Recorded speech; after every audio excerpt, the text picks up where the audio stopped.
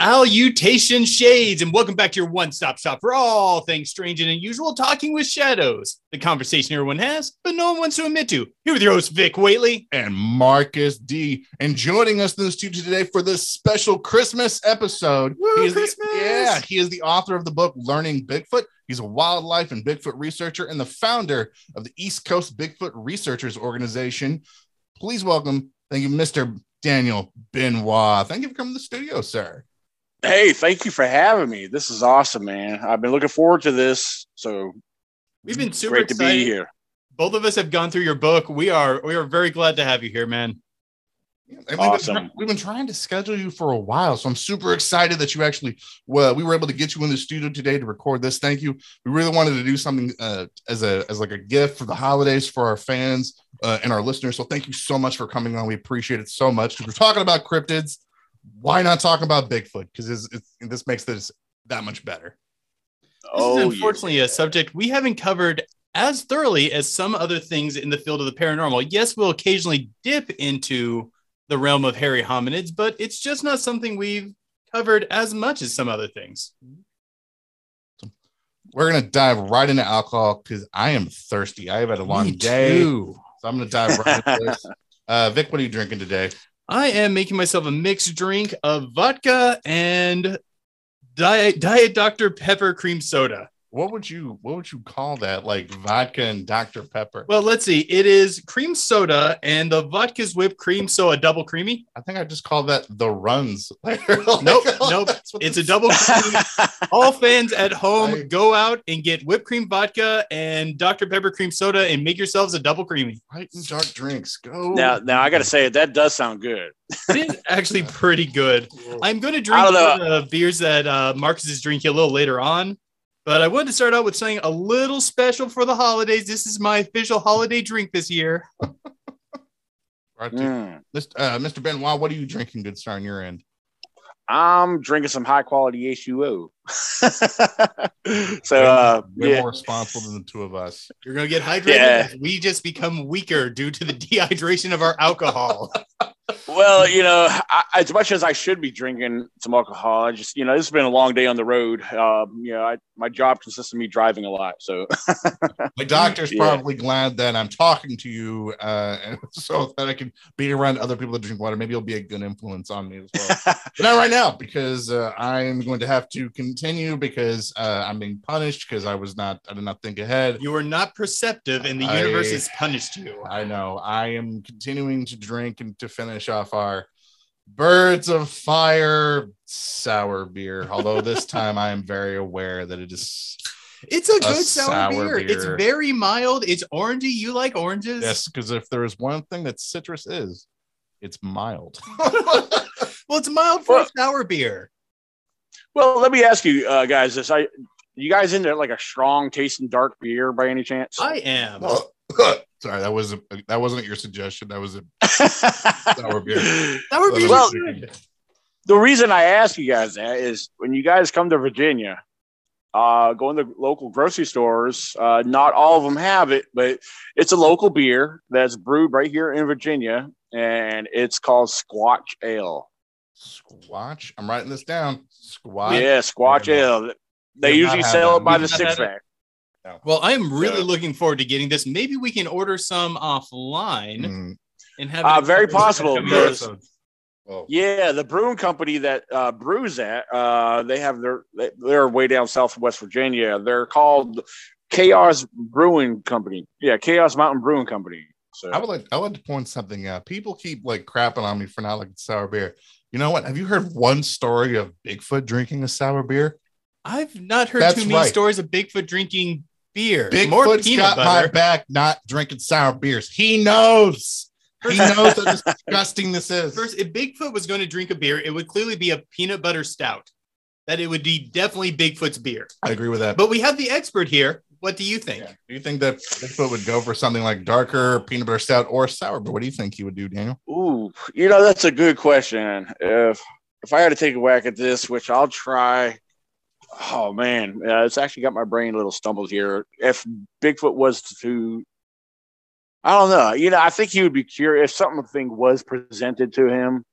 Bigfoot's a curious subject to begin with, and I believe he would at least try it. But if he had a choice and went with something, I would think he would go with. It would have to be something strong.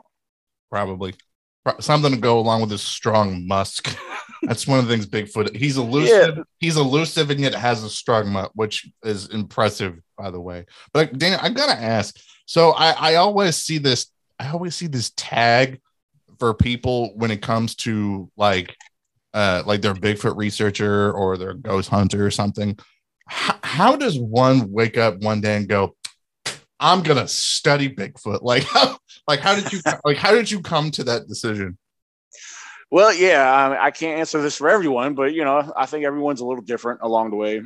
What got me involved with this, and as well as many others, the Bigfoot, the 1967 Patterson-Gimlin footage, I think sparked it for many people. Mm-hmm. There's been Bigfoot activity in history long before that, but it seems like the Patterson footage really put Bigfoot out there. And after seeing the footage, it really sparked a curiosity. It really got me interested. But what really done it for me is when some of the documentaries where they try to analyze and debunk the footage and all the science that got put into this, where they can't debunk it. They cannot rule, they cannot point it as a person. Everything points towards this being a real flesh and blood creature and nothing else. I tell you what, it had me going out in the woods a lot more. Well, I shouldn't say a lot more because I was always out in the woods ever since I was a kid. And as far as being out in the woods, exploring, it really opened up my senses to pay more attention. I pretty much started very independent. Even though I got team members and stuff now, as far as when I do my research, a lot of times it's still independent. Now, I have a beautiful girlfriend who loves Bigfoot and loves getting out there with me too. So that's a big plus. But yeah, so, it's a passion, it's, the curiosity started, and that passion started to develop and it blew up from there. And, as far as being an explorer and everything and loving the woods and studying the wildlife, it's actually where it put me into my category. As I tell everybody, even if I do a presentation, the first thing I have to explain to everybody, I'm a wildlife and Bigfoot researcher. I like to point that out, that I put wildlife number one before Bigfoot, for the very fact that it's very important to get familiar with your known wildlife before going after something that's considered as the unknown. For the very fact that over the years, I've seen so many people, pointing at things in the forest that they're giving Bigfoot the credit for, but yet neglecting all the known wildlife and all the various species that are very, very well known for doing the same thing that we're giving Bigfoot the credit for. So that's where I stand on that as a wildlife and Bigfoot researcher. That's where I take this because, not everything in the woods is Bigfoot related, although we can believe it is, but there's no proof of that unless you're actually had a visual seeing them do what we give Bigfoot the credit for.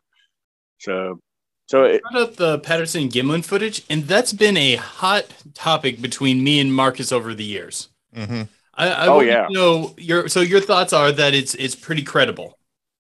To this point, I do believe it is, unless otherwise proven. I mean, I'm not afraid to go back. If we get stand corrected that it's something completely different with evidence to prove that it's something different, and then I'll jump on that. But till this day, my personal belief is that it is the real deal. I would agree with you, but we've had some hot arguments over the Patterson and Gimlin footage in the past. I've had issues when it comes to the walking of it. That's true. But I want to go back to what you were talking about, like with the you put the wildlife first. Because when I was reading your book, like Learning Bigfoot, I didn't realize that I was going to learn so much about bear shit. I was going to learn. I'm like, whenever you are trying to research Bigfoot, you do surprisingly have to learn a lot about animal feces, and I have never thought about that the entire time. So I want to appreciate you starting educating me on that. I do appreciate that. Well, and a lot of my research and a lot of what I present is funny that you brought up the bears. Bears is very important. Well, for a few different reasons, and to keep it simple, is their tracks, their foot tracks. They're easily misidentified by a number of novice, field researchers. A lot of people go out in the field with Bigfoot on their brain. Of course, that's where Bigfoot's getting all the credit because, I could say I'm just as guilty, but I've over the years with experience, you learn more, and so you change your stance on different things. So. But the Bigfoot tracks, I can tell you as far as I have come across a lot of Bigfoot tracks, and I've had my collection of casts, but I've been fooled when it comes to bear tracks because some bear tracks, especially if they're a large bear, leaving a fairly large track, depending on the step and the surface of or the terrain that they are stepping on, sometimes those tracks can be very deceitful. One of the main common things with bears is their double step. It's the pattern. It's the way they walk, where their rear foot is stepping in part of their front paw track. And therefore you got an elongated track. So, that is how I would say something to keep in mind and be very aware of that, take caution when you're observing a track, Some of those are very obvious. They're not all obvious. Sometimes if you take the time to look at a track, you'll see the extra set of toes from the other paw or the foot inside that same track. But that's not always the case. But these are mainly issues if there's no other available tracks to diagnose it. Like, say, you can't see the tracks for the other side where it has independent footing. Right. You mean as far as where they're just all completely solid single tracks? Well, like say if the left side leaves the double print, the right side means it's at the forward and back, and they're going to leave single prints. But sometimes you don't have the luxury of finding those because those are on more stable footing. Right. Right. So, yeah. One of the things I tell people too, a lot of times we find single tracks by themselves or what appears to be a single track. I always tell people you got to look around. You got to be a little bit more observant. And I know it's easier said than done. Bear tracks, if it is a bear track, you may see a single front paw track. Because a lot of times when I do come across tracks, it's the front paw that's more obvious, Depends on if you got a clear enough ground without any leaf debris or any other leaf litter. Like if the ground is bare, it's got, where the dirt and soil is exposed, around creek beds. I love searching for tracks around creek beds. So yeah, sometimes it could be a little difficult, sometimes a little bit of a challenge. So there's something that I've been wondering about for a long time from reading Bigfoot stories. For some reason, I've always been really drawn to the stories that involve Bigfoot stealing or obtaining food.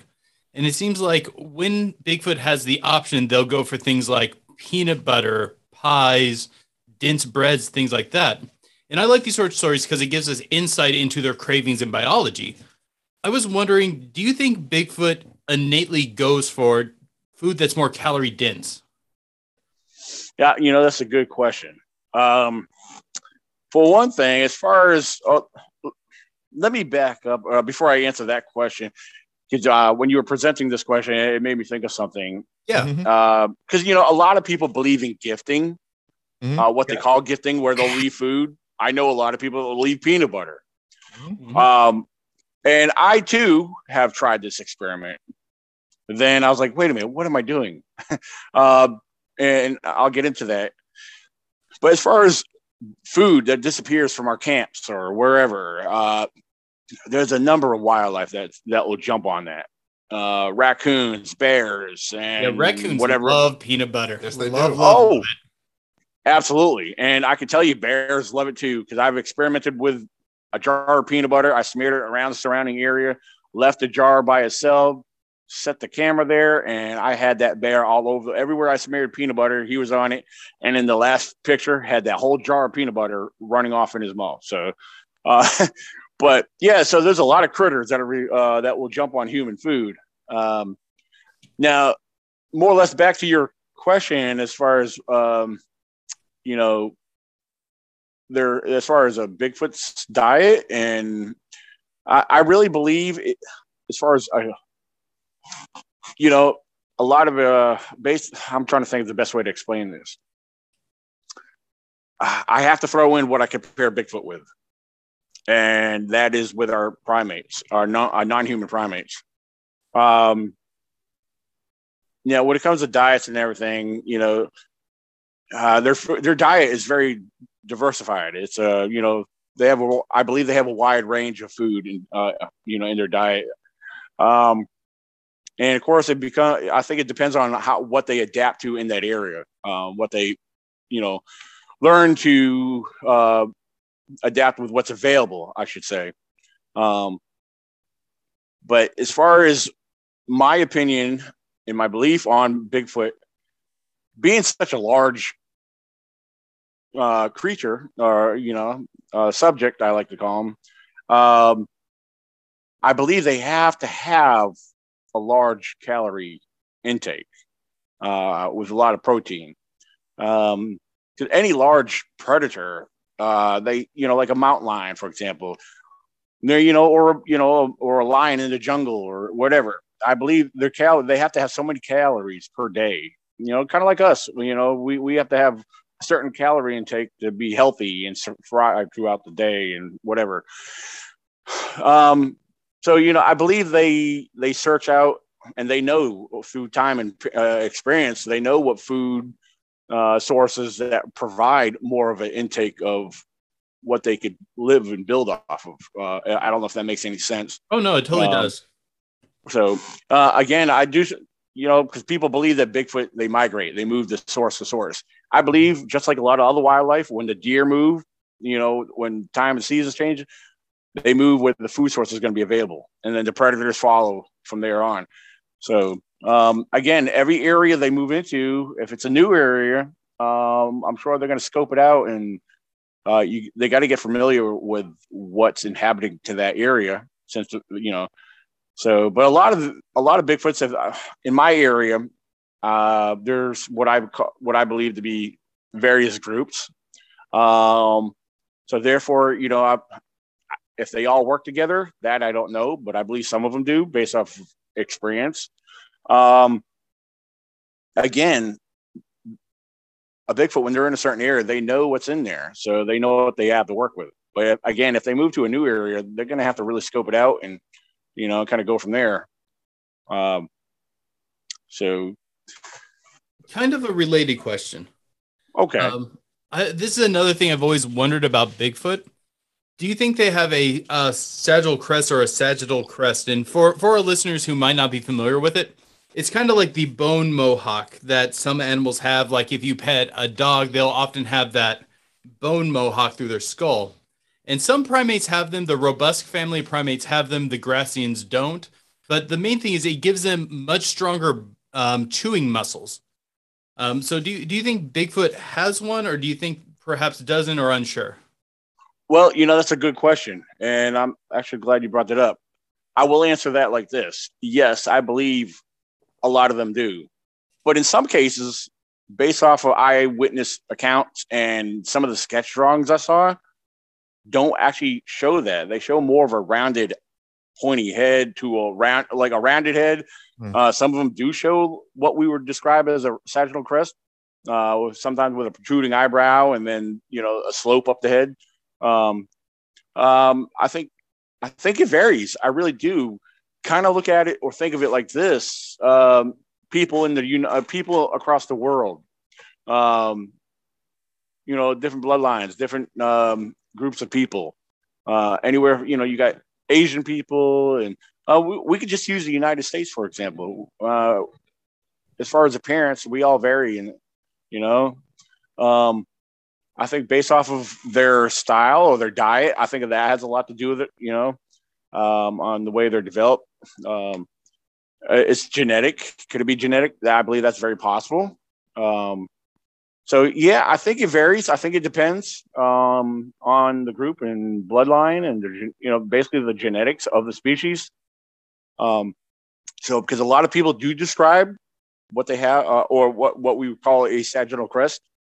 So well, that could be, if they have like that more rounded edge, so that means that they don't have that pronounced jaw chewing power. That could be why they go for more things in campsites like peanut butter or berries or fish or things that they're looking for, so they don't have to chew it as much. It's more mushy, if that could be one of the things that they're scavenging for. That's very true, but if they do possess a sagittal crest, that means that it may answer one of the questions that skeptics always throw at us, is where do they get the calorie content to maintain their bodies?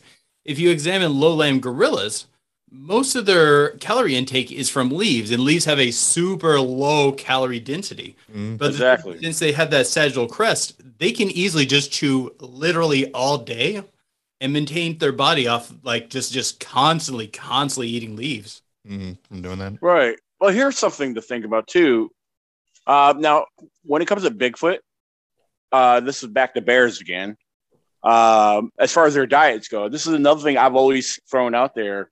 Because your average black bear, they're according to biologists, their main diet consists basically 80% vegetarian, 20% meat. Now, back to Bigfoot, I believe it's similar, but reverse the percentages around. I believe they're more meat intake, and I do believe they have their share of vegetation. So, as far as like also insects and other grubs and everything that's accessible to them, that's edible, I think it depends on what they're adapted to adjust or to receive into the system. So I don't know. Does that make any sense? No, you just sparked me on a whole new train of thought. So if they're consuming that much more meat than a bear, they can sustain a much higher biomass. Do you think, and I know this is kind of a silly question, do you think the Bigfoot has a higher amount of muscle mass or possibly just a higher amount of strength than a bear? That's a very good question. I can't say I've ever been asked that question before. I know it's a little silly, but what you said really got me thinking. I like that. Can Bigfoot tank a bear? Yeah, ultimately, I'm asking, can Bigfoot pick up and throw a bear? Well, according to the $6 million man, that's a different. There was an episode where, yeah, but that was just a show. When it comes to primates, I remember seeing this comparison to. I know this is just jaw strength compared to a gorilla to a grizzly. I can't remember exactly which one had the more strength, jaw strength. I think it was the gorilla, but as far as their mass and their strength, I do believe that Bigfoot, if he is some form of primate, and I say some form of primate, regardless of, because I have to be careful when I share this information, because people say, well, he's not a primate, he's a human. Well, scientifically speaking, he's either. Yeah, exactly. People don't understand that. That's a silly thing that people have been putting you through, because both are. Yeah. So I'm gonna ask you. I'm gonna ask you this. Yeah, go ahead. So we're talking about primates, we're talking about Bigfoot, we're talking about humans. However, that doesn't necessarily mean everybody sees the same. And you talk about this in your book. You talk about this on Learning Bigfoot, the different primates, right? Differently. Like if you think about dogs can't see in color. Or the reason when you go hunting and you wear those bright vests is because deer can't see the color. Do you think that Bigfoot sees closer to humans, or are there certain types of primates? How do you think that Bigfoot sees? Well, that's a very good question, because there was a question you had actually sent me, and I don't know if this relates to this or not. Sure. But one thing that we have that non-human primates don't have is the tape. It's called the tapetum lucidum. Basically, it's what allows many species to have that vision at night that we don't have. So, which basically it allows the invisible light to shine back into the retina. So that's what contributes to a lot of the night vision in many species. If Bigfoot has that, that's very possible. I mean, he's seen a lot at night. Their vision, it's either adaptive or they must have something that we don't have. So I don't know. Your instincts tell you. Well, a lot of them are seen at night. They must have some kind of vision where their eyes are adjusted to the night. Excuse me. I mean, to me, it would make sense. How do they see their way around? Even without, it's one thing if we have a full moon out, yeah, we can make our way through the forest with a full moon, because our eyes will get adjusted to that little bit of light. But I think Bigfoot's a little bit more advanced than that. I honestly believe they have something that we don't have. So they may have something like I said, many species, have that night vision. What makes cat? Do you think that cats, owls? Yeah, I'm sorry. Go ahead. Do you think that he sees in color like we do, closer to what we do?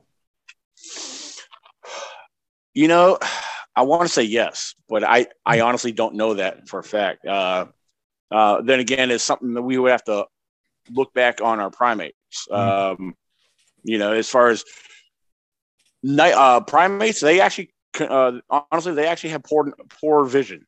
So, but Bigfoot, I believe he is some type of primate.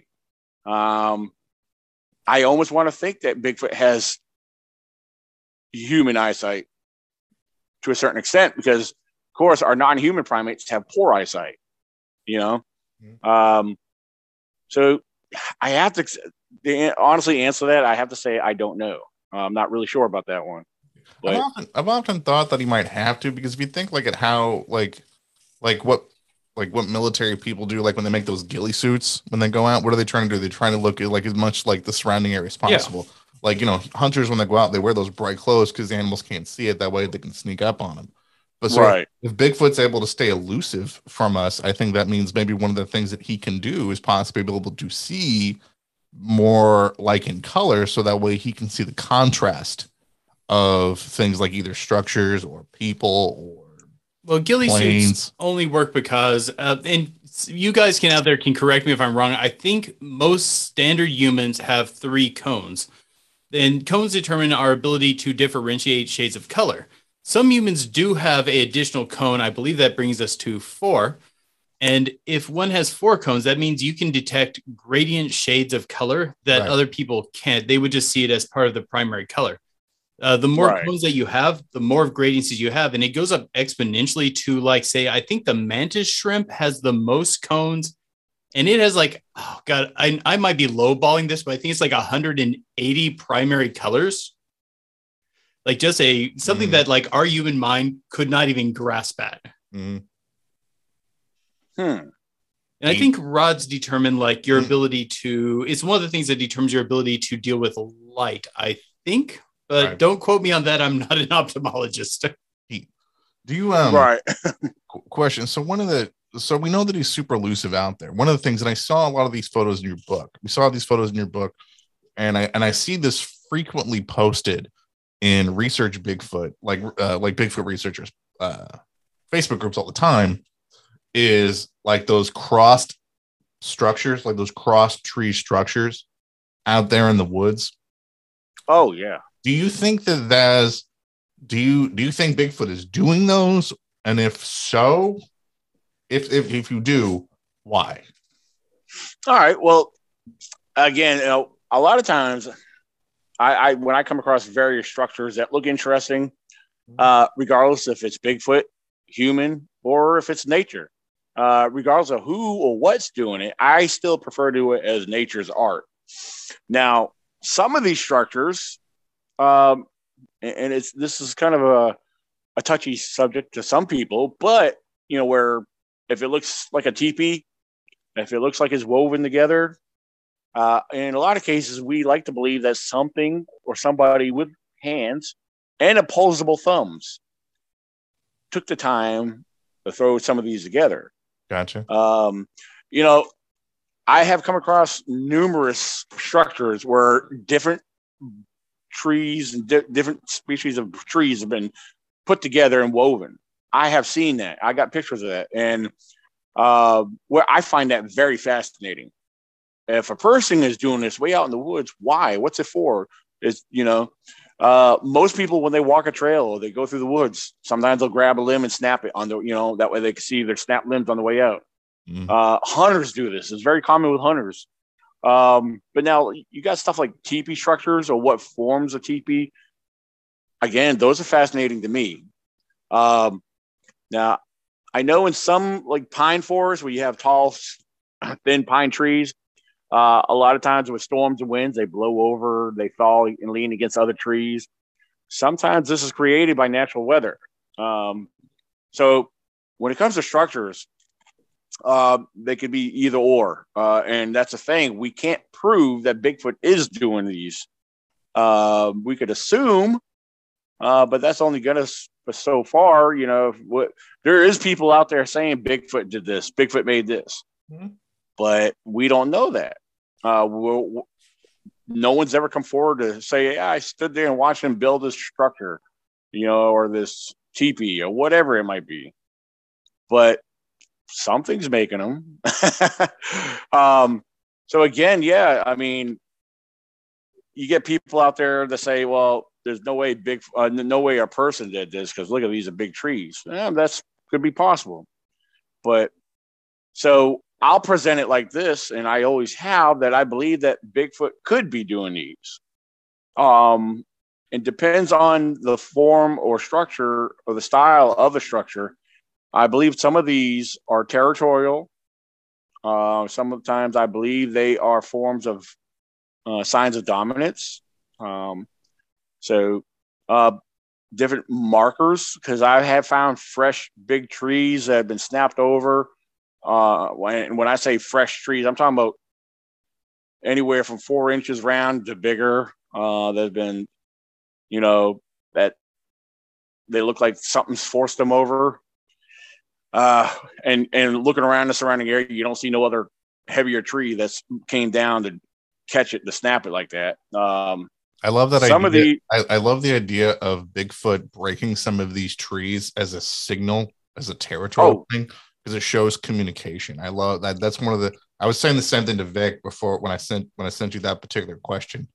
Right. Because I said that because I was signifying that that's creating some sort of communication to others or other things that could understand what that means. Think about the case of Lock, Alaska, where many of the locals had said these flipped over trees are signs that you're entering their territory. Yeah. Well, I'll tell you, here we go back to the primates, our non-human gorillas, chimpanzees, mainly gorillas. Gorillas are known for doing this. They're known for breaking. They're known for slapping, banging. I mean, they'll grab another stick, they'll uproot a tree. I mean, these are common behaviors with our great apes. So that's what leads me to the possibility that Bigfoot could be a strong candidate for what we're finding in the woods. Is there a way, or in your opinion, what would make you think that there's a difference between Bigfoot doing this and man doing this? Like, is there anything that would sort of give you an indication to separate the two? Say, like for like the amateur Bigfoot researcher that's out there, or somebody that wants to get started into doing this, like how would you tell the difference? Well, that's a good question. The only way you could assume that a person did it is unless you see evidence of tools, human tools, yeah. Axes, saw blades, or whatnot. Now, for example, when I was a kid, one of my favorite things to do when I was in the woods, playing in the woods, was find a tall, skinny tree, climb all the way up to the top. And it was a flexible enough tree. Well, by the time you get to the top, your weight and your momentum is slowly toppling it over, causing it to bend over. And as you're at the top, it's slowly lowering you back down to the ground. Not once I've ever had any of them snap, but sometimes if I was heavy enough, you know what's going to happen to that tree? Those fibers inside that tree will get stretched enough to where it's going to stretch it and hold it down for a little while. and sometimes, in some cases, the tree will eventually go back up. Yeah, I was just thinking about that when you're describing the thin trees you found snapped. Like the trees that are like very green in the middle, that are usually thinner and younger, they're actually hard to get a clean snap on. You're more likely to just bend them. I know it's possible to give it a snap, but you need like a lot of strength and speed. So basically, since it's so wet on the inside, the fibers are more likely to bow than to crack. But if you with enough force and speed at the same time, it doesn't have time to contort, and then it causes a crack. So that would imply a higher degree of strength and skill. Yeah, well, in some of the tree breaks I come across, I'm sure you've seen some of these yourself. They have more like a splinter break. So when those fibers can no longer stretch, it's they're actually breaking out of their skin and causing more of a splinter break. I could tell you one main subject that's very common for doing these because they play on trees and mess around with trees a lot. Bears. So that's why I do talk a lot about bears in a lot of my research. So because bears are very common, they'll uproot an old tree. I've seen trees uprooted. I've seen logs moved around from out of the original spot several feet away. And big bears. I mean, I've seen them. They've moved big boulders over just to get to the bugs and grubs and everything else. But so that's another thing I have to throw out there is that bears are notorious for playing and bending trees. But that's another thing we have to be careful of too. But I don't know if they'd ever do like that sort of like teepee style description that you're talking about, where there's like multiple in a circle. And I always find it weird because I think the obvious skeptic answer to that would be that it's some sort of shelter being made. But it always is weird to me that if something or someone is getting far enough along that they've broken all of these trees and to make this for a structure, that they just sort of give up halfway through. Like you'd already sort of know whether or not if you could be successful in making a survival structure. Yeah. Sort of thing. So it seems weird that the for structure that they're just abandoned sort of halfway through. Well, yeah, that's not necessarily true because your thatching structures are going to be the first to break down. Because if you think about, like, say, the teepee picture in his book, where it's several large thin shafts of wood leaning up against a singular structure, you can assume that there's thatching in between it, and that's going to give it the shelter. But the thing is, the thatching are smaller component parts that are more likely to blow away or in the rain break. Because when you think about the entropy of wood, a small stick is going to go through entropy far faster than a thick stick. And if we're assuming that it might be using something else like leaves or leafy thin branches, those are going to break down much more faster than the ones that are giving the structure its actual support. Yeah, see, now a lot of these teepee structures, now I won't necessarily call them shelters because to me, a shelter is something that's got an opening, enough space for something to get underneath of it and to be more or less to be protected from the elements, or something with enough cover to hide it. Now, one of the most impressive structures I ever come across is this one here. I do refer to this particular one as a shelter. Was up on a ridge.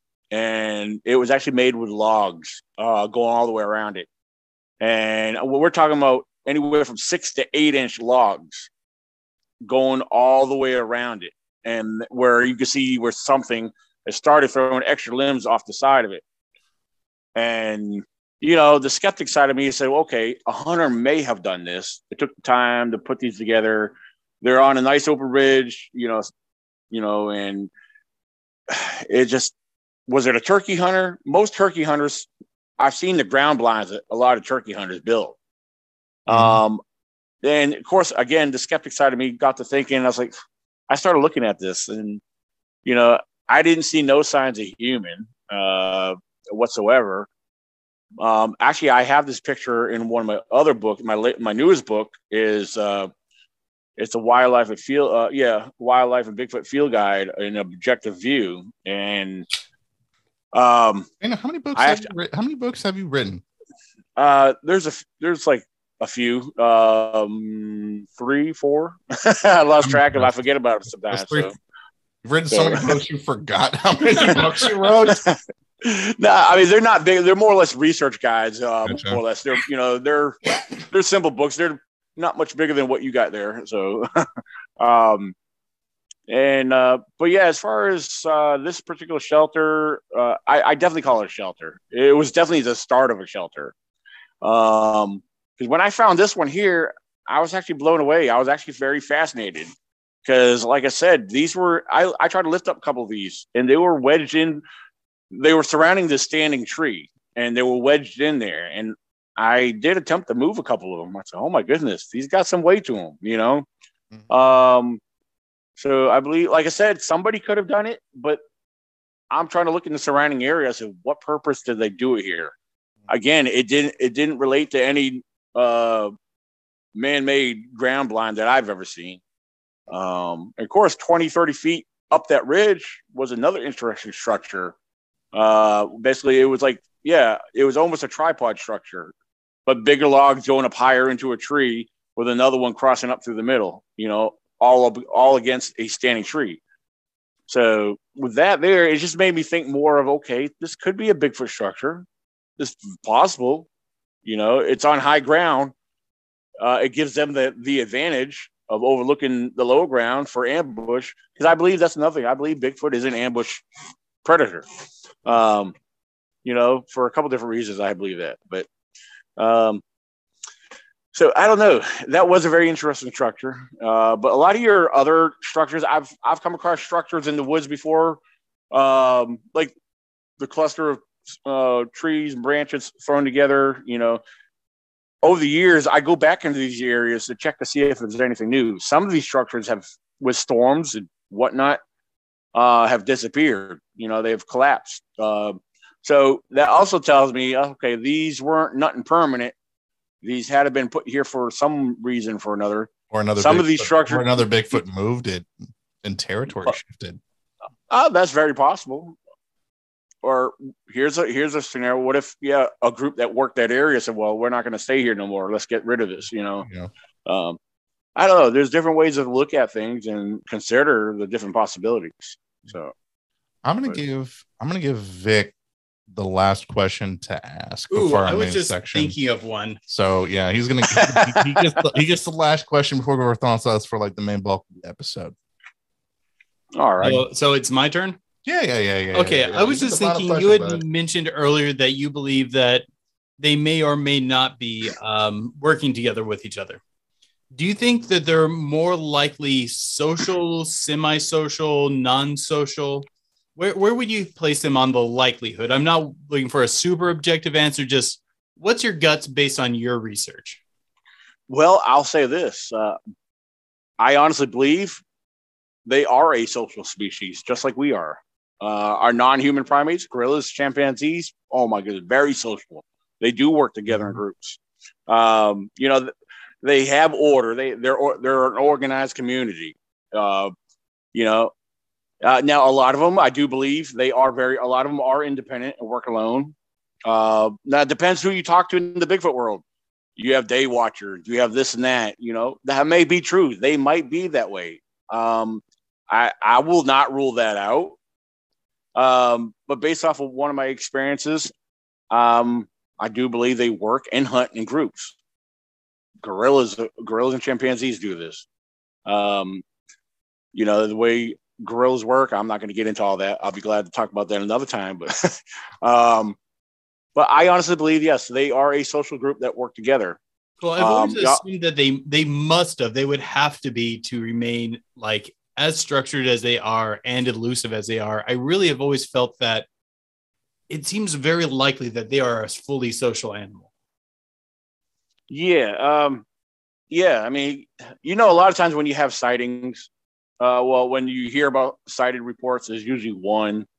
It's either a road crossing or they were out in the woods and saw one. You know, you always hear about one. Sometimes there's been pairs. You'll see two of them together.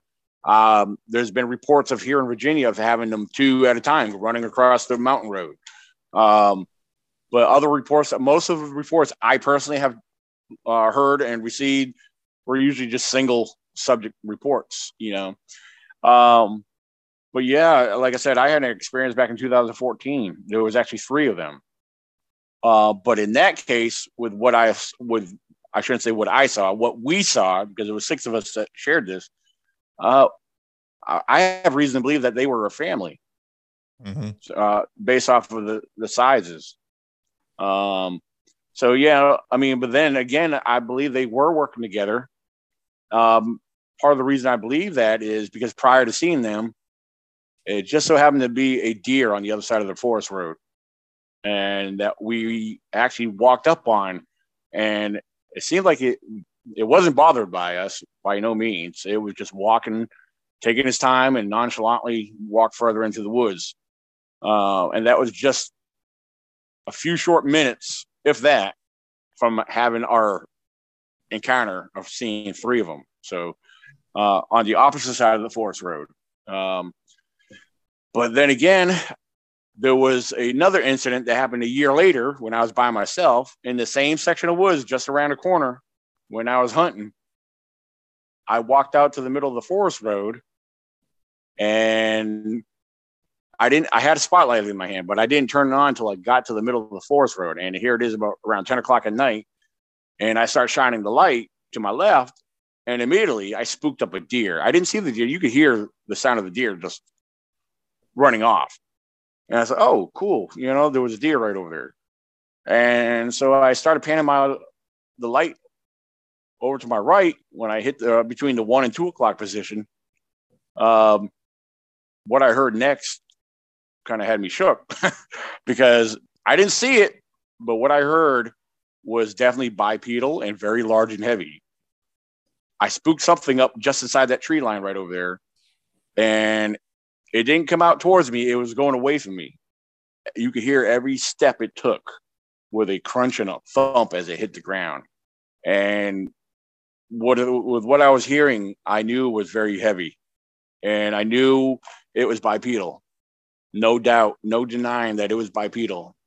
But when I was hearing those steps, my heart was pounding pretty heavy in my chest, and I started walking backwards back to my camp. That's a down encounter right there. That is, man. Yeah. Like I said, I didn't see nothing, but off of everything I heard, there was no denying it was bipedal. And like I said, it had me shook. But once I got back to my camp, I was able to calm down because I got to thinking about it. I said, wait a minute. As if that wanted to hurt me, it would have came at me. It went away from me. It wasn't a fast walk, but it was not a slow walk either. Mm-hmm. Now, if that was a bear, I'll be honest with you, I wouldn't have heard the steps. I can tell you that much. And we do have big bears out there. I've seen their tracks, and I've seen hunters take them too. And I've seen monster bears cross the road on me at nighttime out there. But this was no bear. I could promise you that. So. All right. That was a really good story. We appreciate that. Yeah. So we're getting towards the end of our episode. So I think what might be cool, sort of trying to get in some of our final thoughts on Bigfoot. I'm gonna get Vic's first final thoughts on like his takeaway from Bigfoot. Then I'll go, and then of course we always let our guest have the last word on that. And then we have a great announcement for our listeners, which we're super excited to get to before we move into the Pillow Talk section. So, Vic, what are some final thoughts, like your takeaways? I've always felt that Bigfoot is one of the more likely cryptids, and this has only reinforced it. Now, my big takeaway from the conversation was it's been really cool to kind of talk some of the hypothetical biology of Bigfoot, and that's what really made my day today. That's what I really enjoyed, and this has just reinforced to me the biological likelihood of it being real.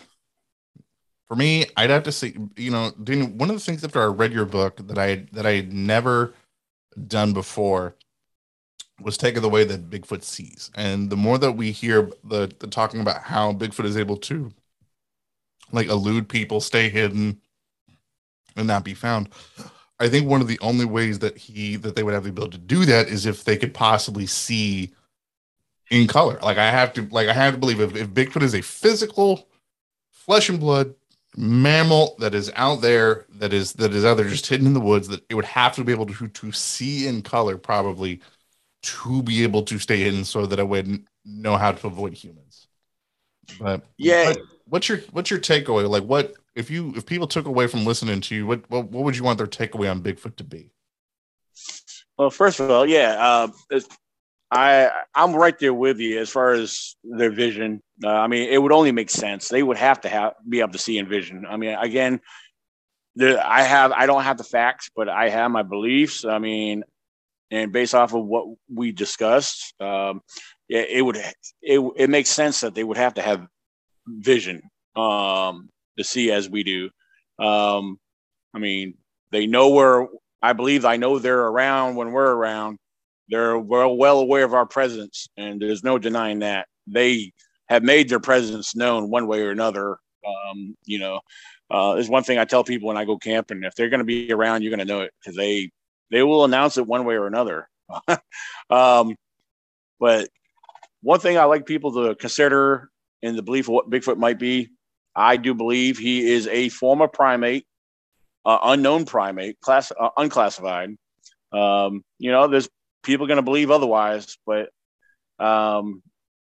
based off of their imagination and their belief on what they can explain on what people find. So they have to go to the different realm of reality is what I call it. But I just believe that people should take in consideration and stay to the basic steps and start doing more analyzing and cross comparisons on various subjects, and just see the similarities, but over the years, more and more I study, the more I compare and learn about things. And I'm not just going based off of eyewitness accounts and descriptions, but I do believe, and I have a strong belief that Bigfoot is a type of primate. And by no means, I'm not making them equal to our gorillas and chimpanzees, but I believe he is something in that class of primates, but something a little bit more advanced. That they have something that we don't have. Yeah. So, and I always want people to remember that there are other people that believe in Bigfoot. You're never alone in that. I know Vic, and Danny, we all believe in Bigfoot. So this is actually kind of leading into a really cool announcement that we get to make. Is it cool if we make the announcement on our podcast? Daniel, is that okay? Oh yeah, absolutely. Yeah, that you've invited us to speak at the ECBRO Annual Virginia Bigfoot Convention in 2022. Yes, indeed. Or, sorry, 2022. Yeah, 2022. I'm sorry, I didn't. I was like 200 years in the future. Blew that. That didn't sound quite right. Sorry, I was having trouble ECBRO. Sorry, that's just ECBRO. Sorry, we're gonna be there. We're gonna post more information on this. It's June 18th, correct? Yes, June 18th, and it's being held at the Holiday Inn and Conference Center in Stanton, Virginia. Super. So it's going to be all indoors. Our food trucks will be outside, but all the vendors and speakers will be on the inside. Yes, walk through the front door and go to the right. Yeah, speaking of speakers, me and Vic are going to be speakers at the convention next year, so we're super excited about this. Do we want to go ahead and spoil our topic? Yeah, sure. We've been talking about back and forth about what we would do. Vic, what are we going to be doing a discussion on? We're going to be a discussion on how to argue about the existence of Bigfoot and how to poke holes in some of the so-called best evidence against Bigfoot, because a lot of them do not stand as well as people believe. Yep. We're going to teach you how to debate the normies. They have to be stopped. And we're going to equip you with some of those tools and give you some cool counter arguments to some of the classic debunk myths and debunk arguments surrounding Bigfoot. So we're super excited about that. And we absolutely can't wait. So we're getting started on putting that presentation together for you guys. So we want you. Well, that's awesome, because I'm going to make sure we have a lot of skeptics there, because sometimes we do get skeptic. We do get skeptics that show up and the curious minded. So you guys will be great during the Q&A session. I appreciate it all. I appreciate that all the time. So, Daniel, if our listeners like you, where can they check out your content? Like, where can people find you at? Well, there's a Facebook page. We have our fan page, the ECBRO. I also have the ECBRO Annual Virginia Bigfoot Conference Facebook page. Mm-hmm. Also, I have a podcast, and we have a Facebook page for that as well. Again, that is ECBRO Bigfoot Radio. Mm-hmm. You can find and listen to that on all the various podcast platforms as well. You know what else you got? You got? You got a new fan. Yeah, you got new fans in us, man. We super appreciate it. Yeah. Well, very awesome. Well, thank you very much. Yeah, we're gonna put all of your contact stuff. We're gonna put in the show notes below, so people can definitely go check you out. And I highly encourage everybody to go follow it because it's a fun page to follow because you do a lot of events throughout the year, man. I follow you on Facebook, man, so I see stuff all the time. Yeah, we actually this past October we just created our second event that we do in a year, which is more of a fall festival event, but it's Bigfoot. It's Bigfoot themed, of course. So we just had our first ever Squatch Festival. So yeah, that went off pretty well, and we're going to be looking forward. We'll probably be promoting that in June. We'll have little flyers for that, and so because we definitely plan on doing that again. So, but yeah, the month of June is going to be very exciting because, again, the June 18th event right here in Virginia. And then the week after that, me and the girlfriend, we will be going to Oregon. For those who don't know, there is an event that takes place out there every year, but it's invite only, and it's called Beachfoot. So some people might be familiar with it. Yeah, I'm not fully understanding the whole thing. I know that people get up and share stuff and talk and everything. So that should be a very interesting event. Sounds like I said, we have Illuminati. like invite only. Like the super elite club of Bigfoot researchers. Well, I mean, I don't know. I know people like Bob Gimlin that was, from the Patterson footage. Yeah, he's been there a few times, so be the Bigfoot Illuminati. Yeah, hey, there might be one out there. I don't know. So, but yeah, it's funny you mentioned that. A lot of these Bigfoot groups and organizations, a lot of these different events, it makes you wonder that there ain't a clique involved somewhere because a lot of them they invite the same people back to back. And well, I mean, and I think you run into that in this bigger circuit, but that's okay. But that's why we're so inviting, and we super appreciate you coming on our podcast, Daniel. Thank you so much. Great. We super appreciate that you came on and you helped give us this gift to our listeners this Christmas. So we super appreciate it so much. Oh, I had fun. I really appreciate you guys having me on, and I'll be more than glad to come on any other time you want. But don't go anywhere because we're gonna stick around. We're gonna have you stick around for our Pillow Talk segment of the podcast, but. Let us know what you guys think of Daniel in the comments below. If there's any questions or anything that you've had about Daniel or anything he or we have said, put it in the comments below. If there is a skeptic question or a debunk thing about Bigfoot that you want me and Vic to try to tackle, put that in the comments below. Oh yeah, I'd love that. We need to get started, man. Put your skeptic arguments below in the comments so me and Vic can get ready for our presentation next June. But until next time, guys, keep believing. Because we'll keep listening. Thank you, guys. Keep it squatchy, my friends. All right, guys, we're going to slide into the Pillow Talk segment of this podcast. If you want to check out the rest of this awesome podcast, all you got to do is go over to our Patreon and sign up. For as little as $1 a month, you get access to the rest of these awesome episodes of our podcast, as well as bonus videos that we put up exclusively for our patrons. I'm excited about this one. Tell them what we're going to be talking about on this one. Which one? In this Patreon segment. Oh, this Patreon section. In this particular Patreon segment, we're going to continue talking with Daniel about his experiences dealing with Bigfoot. But if you go over to our Patreon, sign up, and recently we actually just put up our Discord. If you sign for $1 a month, you actually get access to our Discord. A lot of fun conversations been going on over there, mainly making fun of Marcus. Yes, true. And I'm okay. I run with it. And for $2 more a month, you get access to our poll to vote on the theme for all of our episodes for the month of our episodes. Currently, keep joining, guys. I want to make Marcus cry. Join that Discord. Right now, our poll for January is currently leaning towards magic and monsters. Ooh. So we're super excited about that, bringing some culty stuff in with cryptids, but. We're going to keep going, talking with our awesome guest, Mr. Daniel Benoit from the East Coast Researchers, Bigfoot Researchers Organization. So you told us in the setup to the interview that you actually had an experience with Bigfoot. Yes. I've actually had a couple of interesting things, but one in particular happened May 3rd of 2014 during a camping outing. And there was a group of us. And there was actually 6 of us. to give you a little back story on how the day started.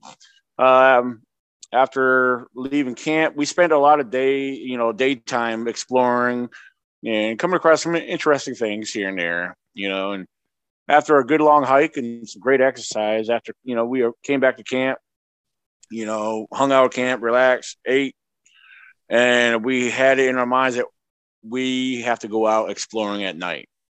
And sure enough, that's what we did. We left out on foot from where our campsite was, almost a mile hike. We went down to the lake, and what was nice about it was there was nobody there. So